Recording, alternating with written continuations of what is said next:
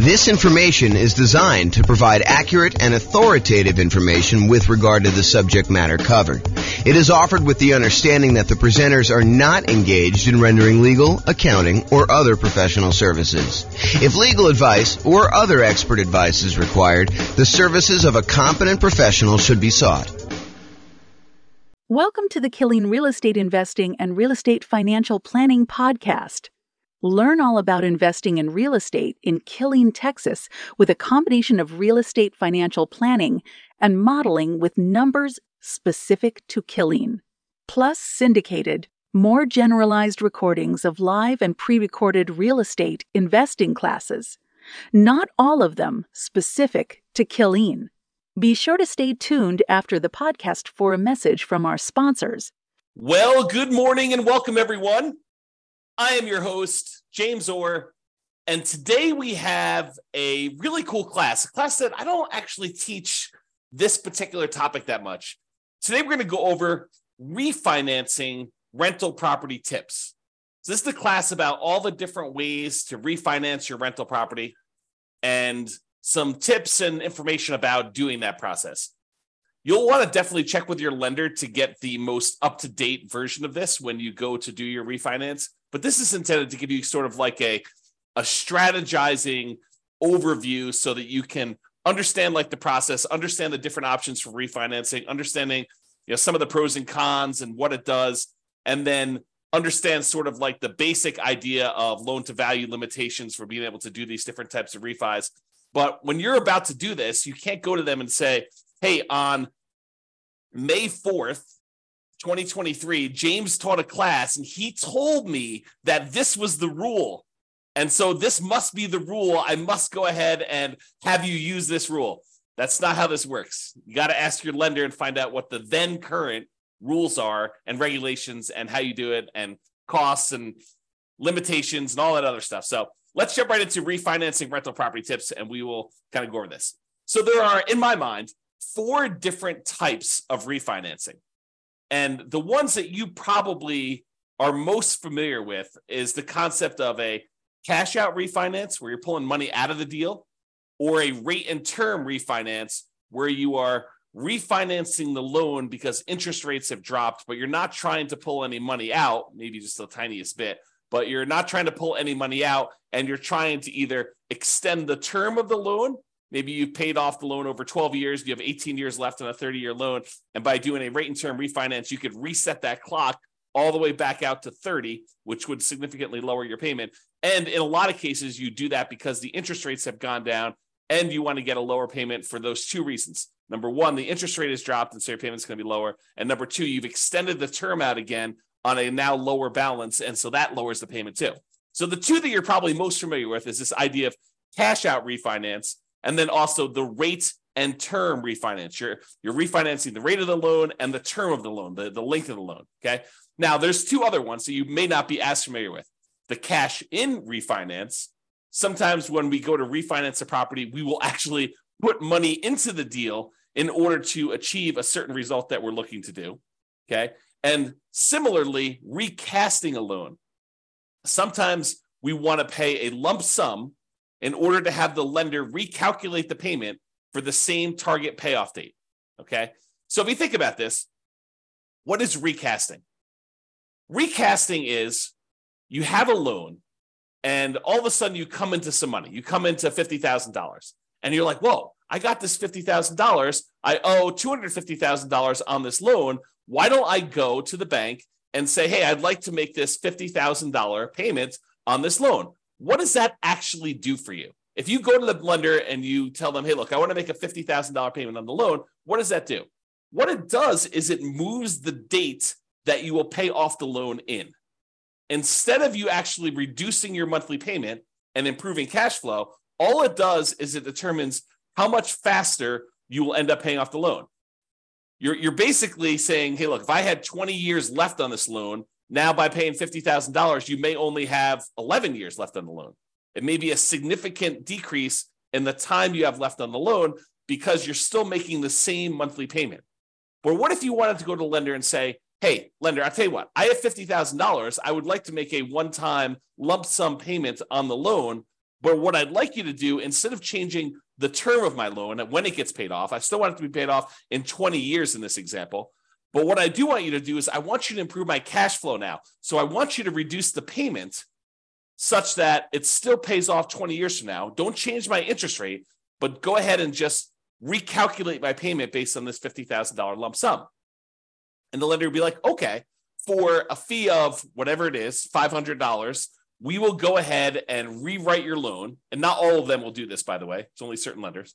But we will go ahead and rewrite your loan and reduce your balance by $50,000 by you paying us $50,000. And we will reduce your monthly payment by that.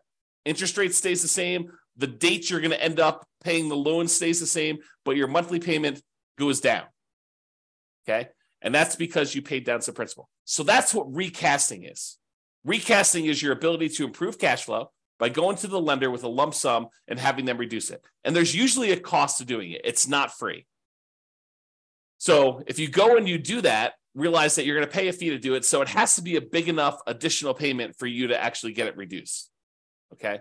Now, the other options, the cash out refinance, what you're doing with that is you're saying, look, lender, I want to go ahead and do a brand new loan with you. I want to borrow up to a certain loan to value. We'll go over those here in a second. And I want to borrow my own equity. I want to pull cash out and I will pay you interest for having access to my own equity.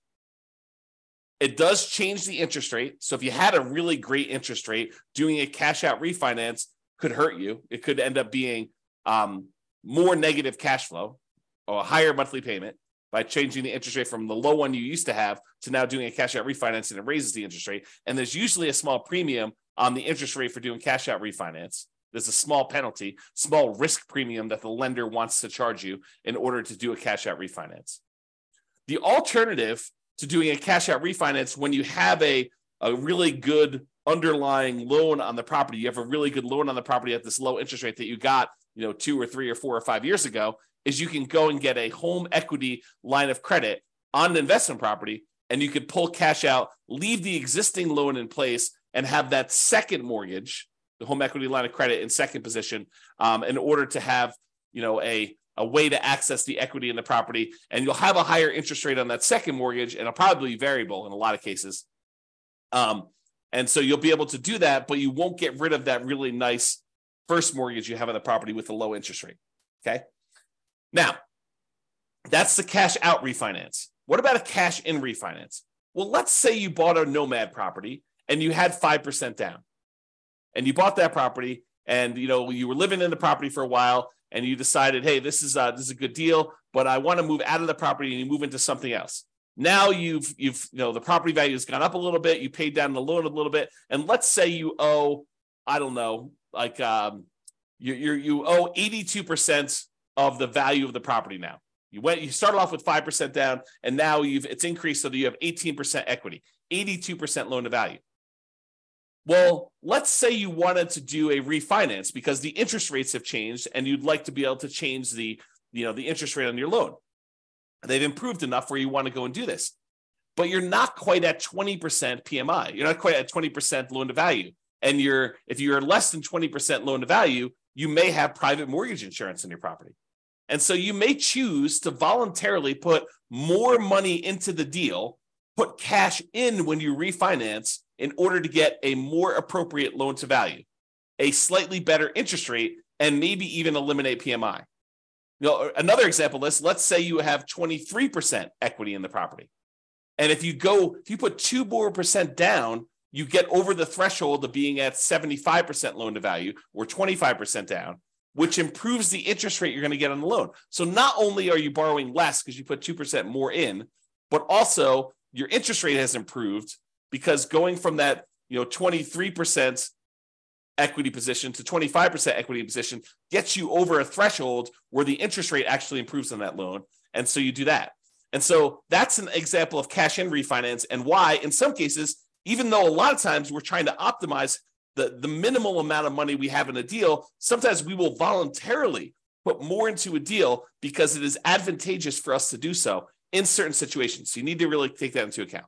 Okay. So we talked about cash out refinances where you pull out money, interest rate changes, you're kind of borrowing your own equity, you're starting to make interest payments on the equity that you have. Cash in refinance, you're adding money when you do a rate and term, not rate and term. You're adding money when you do I guess it is a rate and term, but you're adding money when you go ahead and refinance the loan. You're changing the interest rate. You're changing the term of the loan. Sometimes that improves your loan to value. Sometimes it gives you a better interest rate. Sometimes it gets rid of PMI if you were less than 20%, kind of have an equity in the property. And then your rate and term refinance, where you refinance, you change the mortgage interest rate and you change or reset the term of the loan. You do not pull money out except a very small amount sometimes. There's usually an amount that a lender says, hey, look, as long as it's under $1,000 or $2,000 is the one I hear probably most common. As long as it's under $2,000, you're getting some cash back, that's fine. But if it's more than $2,000, that's considered cash out refinance, and it's not considered a rate and term refinance, okay? So you can pull a little tiny bit of money out, so you're not having to do that when you're doing the rate and term. And then finally, that idea of recasting, where you pay a lump sum in to have the lender recalculate your payment for the same target payoff date. The interest rate tends to stay the same for this. Okay, so those are the 4 types of refinancing that we covered. When you do a refinance, it is very likely that they will require a new appraisal. And I think that is an increased likelihood for cash out refinancing. Now, we've seen a movement lately where lenders are moving toward not requiring some appraisals in some very specific situations. Definitely want to contact your lender and find out what the then current rules are. But we are seeing a movement toward not having to do new appraisals. Doing some type of like desktop underwriting where they check the value using some of their automatic valuation modeling, AVM type models where they're doing that. Or maybe if you had a certain amount of equity in the property, they don't even need to do an appraisal at all. So be aware that may be the case, but plan for it. Plan that there's probably going to be an appraisal cost unless you talk to your lender and your lender says, nope, not going to be an appraisal for you. Okay. If you do cash out refinance, I think that the odds of you having to do a new appraisal is going to be higher. Okay. Now, most refinances allow you to refi in the closing costs for getting the new loan. In some cases, the appraisal costs of getting the new loan. And in some cases also, a certain limited amount of buying down the interest rate to be rolled in. So you could go and say, hey, look, I want to go do this refinance on the property. I've got a bunch of equity in it. I want to roll in the closing costs, so that'll get added to your loan balance. I want to roll in the cost of the appraisal, so that'll get rolled into your loan balance. And because interest rates are low right now, and I'm going to have this loan forever because I'm not going to refinance again, I want to buy down my interest rate so that I can get improved cash flow. And you could roll in the buy down as well. And there may be restrictions on this, so go check with your lender. But that is my understanding that a lot of these can be rolled in up to a certain amount. Now, you may not be able to refinance with conventional financing options once you get above the loan limit. So once you get, for example, 10 loans, 10 conventional Fannie Mae, Freddie Mac loans, FHA loans, USDA loans, VA loans, once you get 10 of those on your credit report, on your tax return, and there may be some weird exceptions where if you and your spouse have totally separate tax returns, have totally separate properties that you own independently, where you can actually get 10 in your name and your social security number, and she can get, or he, whatever it is, can get 10 more on their social security number and their tax return, as long as you are doing separate tax returns and they're on separate social security numbers and you're not deeding them to each other and being on title. But check with your lender about what this limitation is. But once you get above that 10, you may not be able to easily do any type of refinancing, even rate and term refinancing, until you get down below 10. So you may need to pay off a property temporarily, get down to 9, do whatever you need to do, then actually refinance or do whatever you need to do for that last one to get back up to 10. So it starts becoming this kind of like much more complicated game of chess where there's pressure on different things you need to move around and be strategic about stuff. Okay. Check with your lender for their current rules and your current situation to find out what is appropriate for you, and be flexible in your approach. All right, let's go over some tips for rate and term refinance. Allows you to change the current mortgage interest rate to whatever the current rates are. So if rates have dropped, you're allowed to do that. If rates have gone up, you're going to get a higher rate if you do this. It allows you to change the current term of the loan. Let's say you want to go and extend it out to a 30-year loan, or maybe you're down, you only have 8 years left, you want to extend it out just to a 15-year loan. It'll still reduce your payment, for the same interest rate, but maybe you want to extend it out so that it's a little bit lower. for the 15-year loan, doing that. And sometimes this can mean just resetting the loan back to the original term. So you paid down 7 years on a 30-year loan. Now you go and do a rate and term refinance. Even if the interest rate is identical, sometimes now extending back to that 30 years will drop your payment enough that it'll be worthwhile for you to do it to improve cash flow. You keep the same balance, what they refer to in the table to the right here as a limited cash out refinance in the table. So when we look at these, for principal residence, here's the limited cash out refinance, kind of like obligations and limitations. This is for a full cash out refinance. For a second home, here's the limited cash out refinance one. So this applies to you. And then for investment property, there's a section for purchases. There's a section for limited cash out refinance, which is what we're talking about for rate and term.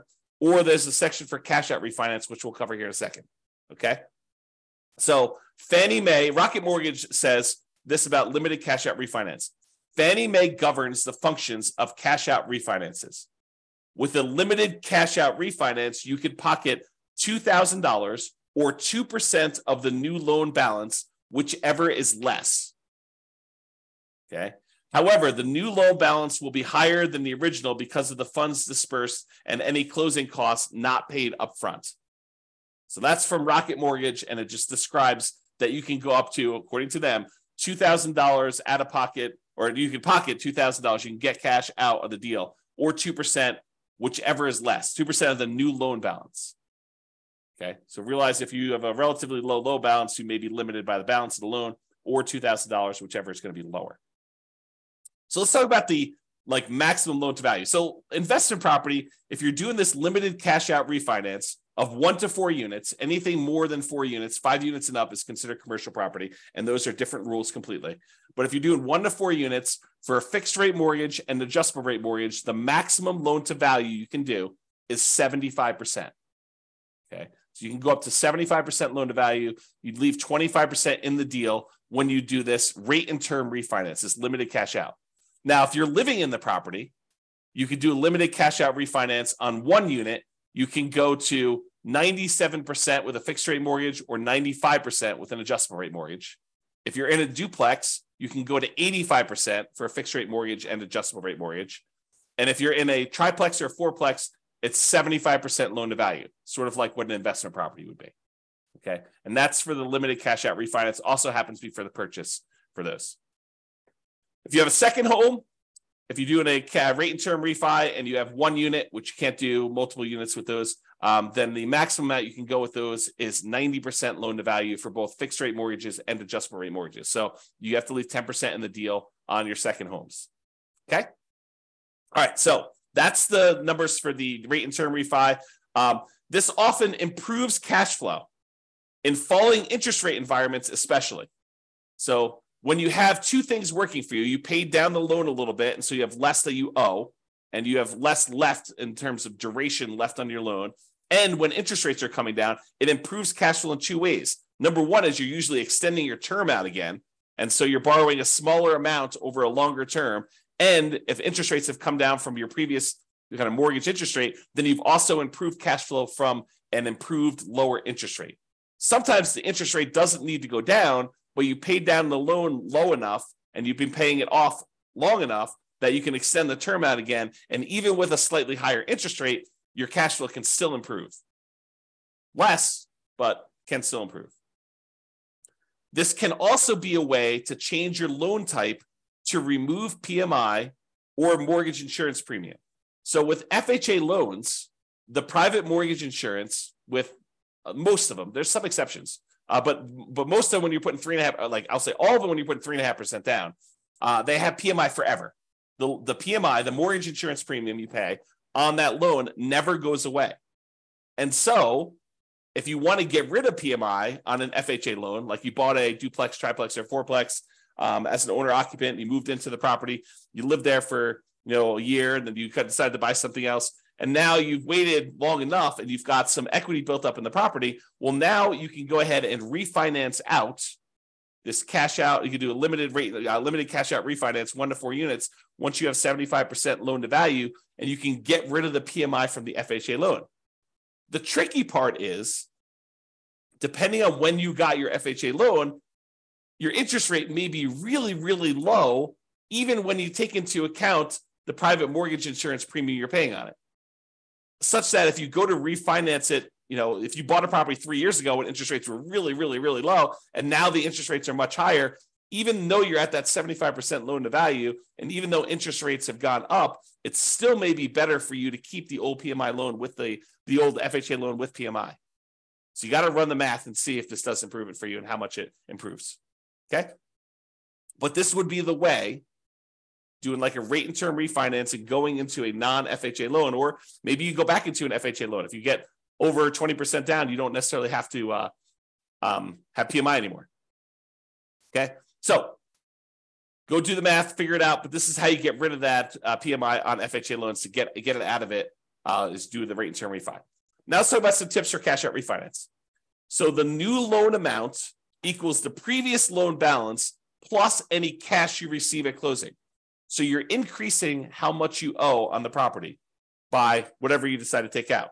So that means that you're borrowing more, which typically means your payment's going up, unless the interest rate has come down so much and you've extended the term so much that the payment is lower. Now, borrowed money that you pull out of a loan is not typically taxable, but talk to your CPA if you plan to use the money for additional investing, because there are rules about where that gets applied. My very layman's, non-professional, non-tax advisor understanding of this is that the money you use to buy another investment property is offset by that property, not the one that you pulled the money out of. But go talk to your CPA to get clarification on that, because I am not sure, and I am not a professional, and I'm not giving you tax advice because I'm not qualified to give you tax advice. I don't even do my own taxes. Okay, so go talk to your own CPA and make sure you got that down. All right, so let's talk about the maximum loan to value you can do now for cash out refinances when you're pulling money out. So if you were going to try to pull cash out of a property that you're living in, with one unit, you can go up to 80% loan to value for fixed rate mortgages and adjustable rate mortgages. So if you're living in a single family home, a condo or a townhome, and if you've got one unit, you can actually go up to 80% loan to value. If you're in a duplex, triplex, or fourplex, 2 to 4 units, remember 5 units and above is commercial, it's a totally different deal. You can go up to 75% loan to value. So a little bit more conservative. They will only allow you to go up to 75% loan to value. You have to keep 25% equity in the deal if you're going to do a cash out refinance. And those numbers are different than when you do the rate and term. Okay. Second homes, when you're doing a cash out refinance, it's still 75% loan to value. Okay. You have to be 75% loan to value to do cash out for those. Then if you're doing investment property, you're doing a cash out refinance with one unit, a single family home, condo or townhome, with one unit, it's 75% loan to value. If you're talking about a duplex, triplex, or fourplex, and you want to pull cash out of that, they only allow you to go to 70% loan to value. So even more conservative. They want you to keep 30% equity in the deal when you do this. So really, to kind of summarize it, you're probably 75% loan to value, no matter what you're doing, unless you're doing a single family home where you're living in the property, then you can go to 80%. Or when you're doing your 2 units, 3 units, or 4 units, triplex, duplex, triplex, or fourplex with an investment property, it's more conservative. It's 70% loan to value. Okay. Now, this type of idea, this idea of doing, cash out refinance, although you can do sort of rate and term if you borrow the money in order to buy the property and the repairs when you do your burst strategy. But most often when you're trying to do the burst strategy, a lot of times you're doing this cash out refinance model where you're pulling money out of the deal. And the ideal is to pull all of your money out of the deal and and so you have the money and you could use it to do other deals in the future. But the idea is to try to get all of your money out. And there is usually a delay. Most lenders now are requiring seasoning of the property for up to 12 months in order to do this. Now, there may be a kind of like, a custom lender, a lender that has a very specific program. They will allow you to do a rate and term refinance or cash out refinance with less than 12 months.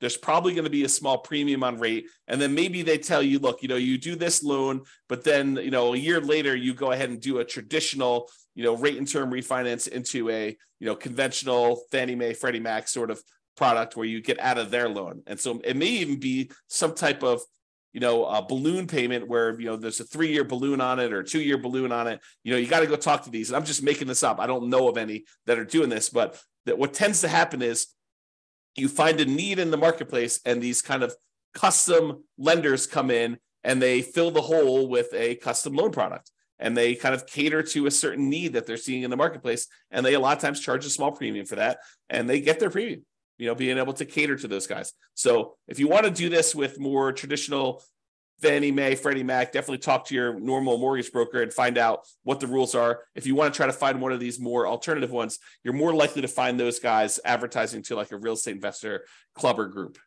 Okay. All right. So those are the tips for cash out refinance. Owner occupant refi. So if you're living in a property and you go, let's say you've been living in a property for 14 months, you've been doing the nomad strategy and you're about to move out and you're like, rates have come down or equity has grown so much that I think I can get rid of PMI. What I'd like to do is I'd like to do a refinance using an owner occupant loan while I'm there before I move out of the property. I'll just move out as soon as I'm done doing the refinance. Oh, no. When you go and you do an owner-occupant refi, in most cases, the lender is going to require that you sign another piece of paper that says, I will remain in the property for another year. And if you don't do that, it's called loan fraud. This could be a version of like equity stripping, where you have a bunch of equity in a property as an owner-occupant, you do a refi, you max out the loan you can get on it, you pull all of the equity out of the property, then you kind of like leave the property. Maybe you keep it. Maybe you just abandon it. And you kind of say, look, this was cheaper than paying a real estate agent. I only have to leave 5% in the deal. Look at the numbers there for doing a, limited cash out refinance, or I guess your cash out refinance will be higher, but you could do a limited cash out refinance and get up to 95% and just abandon the property. I don't know. Anyway, I digress. So you cannot just go ahead and do a refi and then immediately move out. Now, if you want to try to do that, talk to the lender and see if the lender will, if they have a loan program or if they're going to require you to stay in the property for another year. Some of them may not, but that's what I've seen. I've seen that they require you to stay in the property for another year. So check with your lender if you plan to refi and then move out before a year is up. They may have rules about that. If you're being transferred for work or there's some type of significant life event, I think there are some exceptions. You and your wife, you and your spouse get married. When you were engaged, now you're getting married. Maybe that's a significant life event where you're combining households and you can move out before the year's up. Maybe you're getting divorced and you're going to move out and you're going to, keep the house or do whatever you're going to do with that. Maybe you got transferred to a different job. Maybe you're having a baby. All of these might be considered significant enough life events where they can make an exception to that 1-year rule. But you can't just arbitrarily say, the next day after I do my owner occupant refi, I'm moving out. They don't like that. They consider it loan fraud because they consider you got those terms of the loan, the better interest rate, the lower risk loan because they thought you were going to be living in the property, and then you immediately moved out. They don't like it when you do that. All right, so in conclusion, there are several flavors of refinancing. Cash out refinance, cash in refinance, rate and term refinance, and what's the name of the other one? Oh boy, recasting. Okay, so refinancing can be a way to improve cash flow. You improve your interest rate in some cases if the interest rates have dropped since you had the loan. You can extend your term on the loan. You had paid off a certain amount. Now you're going back out to 15 years or 30 years or in some cases 40 years now. You can also eliminate PMI where, equity is increasing your property fast enough. Now you've got, your PMI is low enough. You can either request PMI get removed or in some cases you have to actually refinance the loan, especially with like FHA loans. Okay. It can also be a way to access equity in your properties. If you want to re-leverage up, take money out, and you want to go reinvest in something else. Remember, we had that whole class on how your return on equity, and specifically your return on true net equity, actually decreases over time. It tends to drop off until eventually, when the loan's paid off, all you have is an unleveraged appreciation rate and your cap rate in the property. When you've got beyond your paying off the loan, you've gotten beyond your depreciation, then it's really just appreciation and your cash flow. And if it's unleveraged, it's cap rate and your unleveraged depreciation rate. So a lot of times you want to go ahead and re-leverage up so you can get back up on that curve where your returns are much higher on your equity. And so this is a way to access that equity, doing some type of cash out refinance or rate and term refinance, although not as much.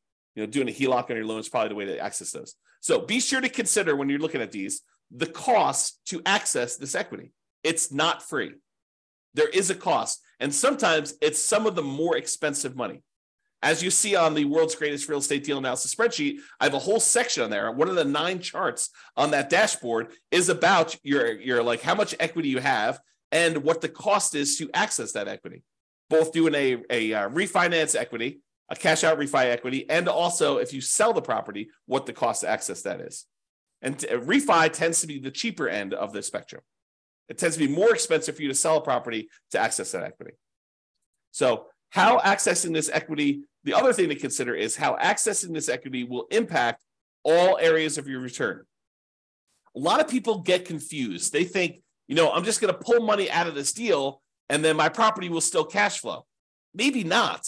Maybe by taking the money out of the deal, your cash flow gets significantly diminished on that property, and maybe it's even negative, such that the money you take and you invest into the next deal, it needs to be super strong at cash flow in order to be able to support the payments you have on the other property. So you want to really look at this. You want to look at those kind of like return quadrants we have, and you want to look at the return quadrants and how it changes the property you still have, the one you're doing the refi on, and also the property you're acquiring with that money, and make sure that they support each other.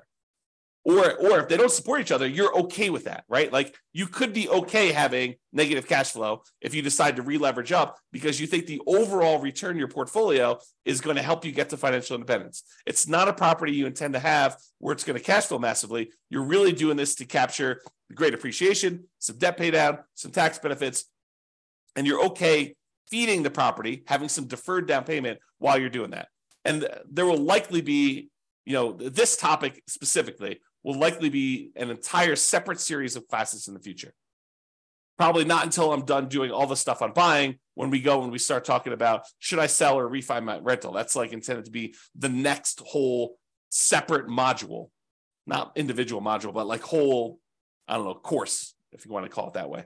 All right. But there will be those things coming. We'll talk about those in the future. All right. That's all I got for you. Hope you enjoyed this class. Hope it was helpful for you, learning about all the different ways to kind of refinance and some tips for doing that. Again, talk to your lender and get the advice you need if you're planning on doing this. This has been James Orr. Hope you have a great day, everybody. Bye-bye for now. With home prices up, mortgage interest rates up, and rents up, but not quite enough to counteract the higher prices and interest rates, cash flow on rental properties in Killeen is harder than ever. Book a call with the Real Estate Financial Planner to apply our proprietary 88 strategies to improve cash flow on your rentals. See the show notes for a link to schedule your call and improve your cash flow today. If you're a real estate agent, lender, or professional in Killeen that wants to help our real estate investor listeners, consider reaching out to learn about collaboration opportunities with this podcast. We'd love to add more value to our listeners by having you assist our investors buy, sell, and finance their real estate investments. See the show notes to schedule a call to discuss collaboration opportunities.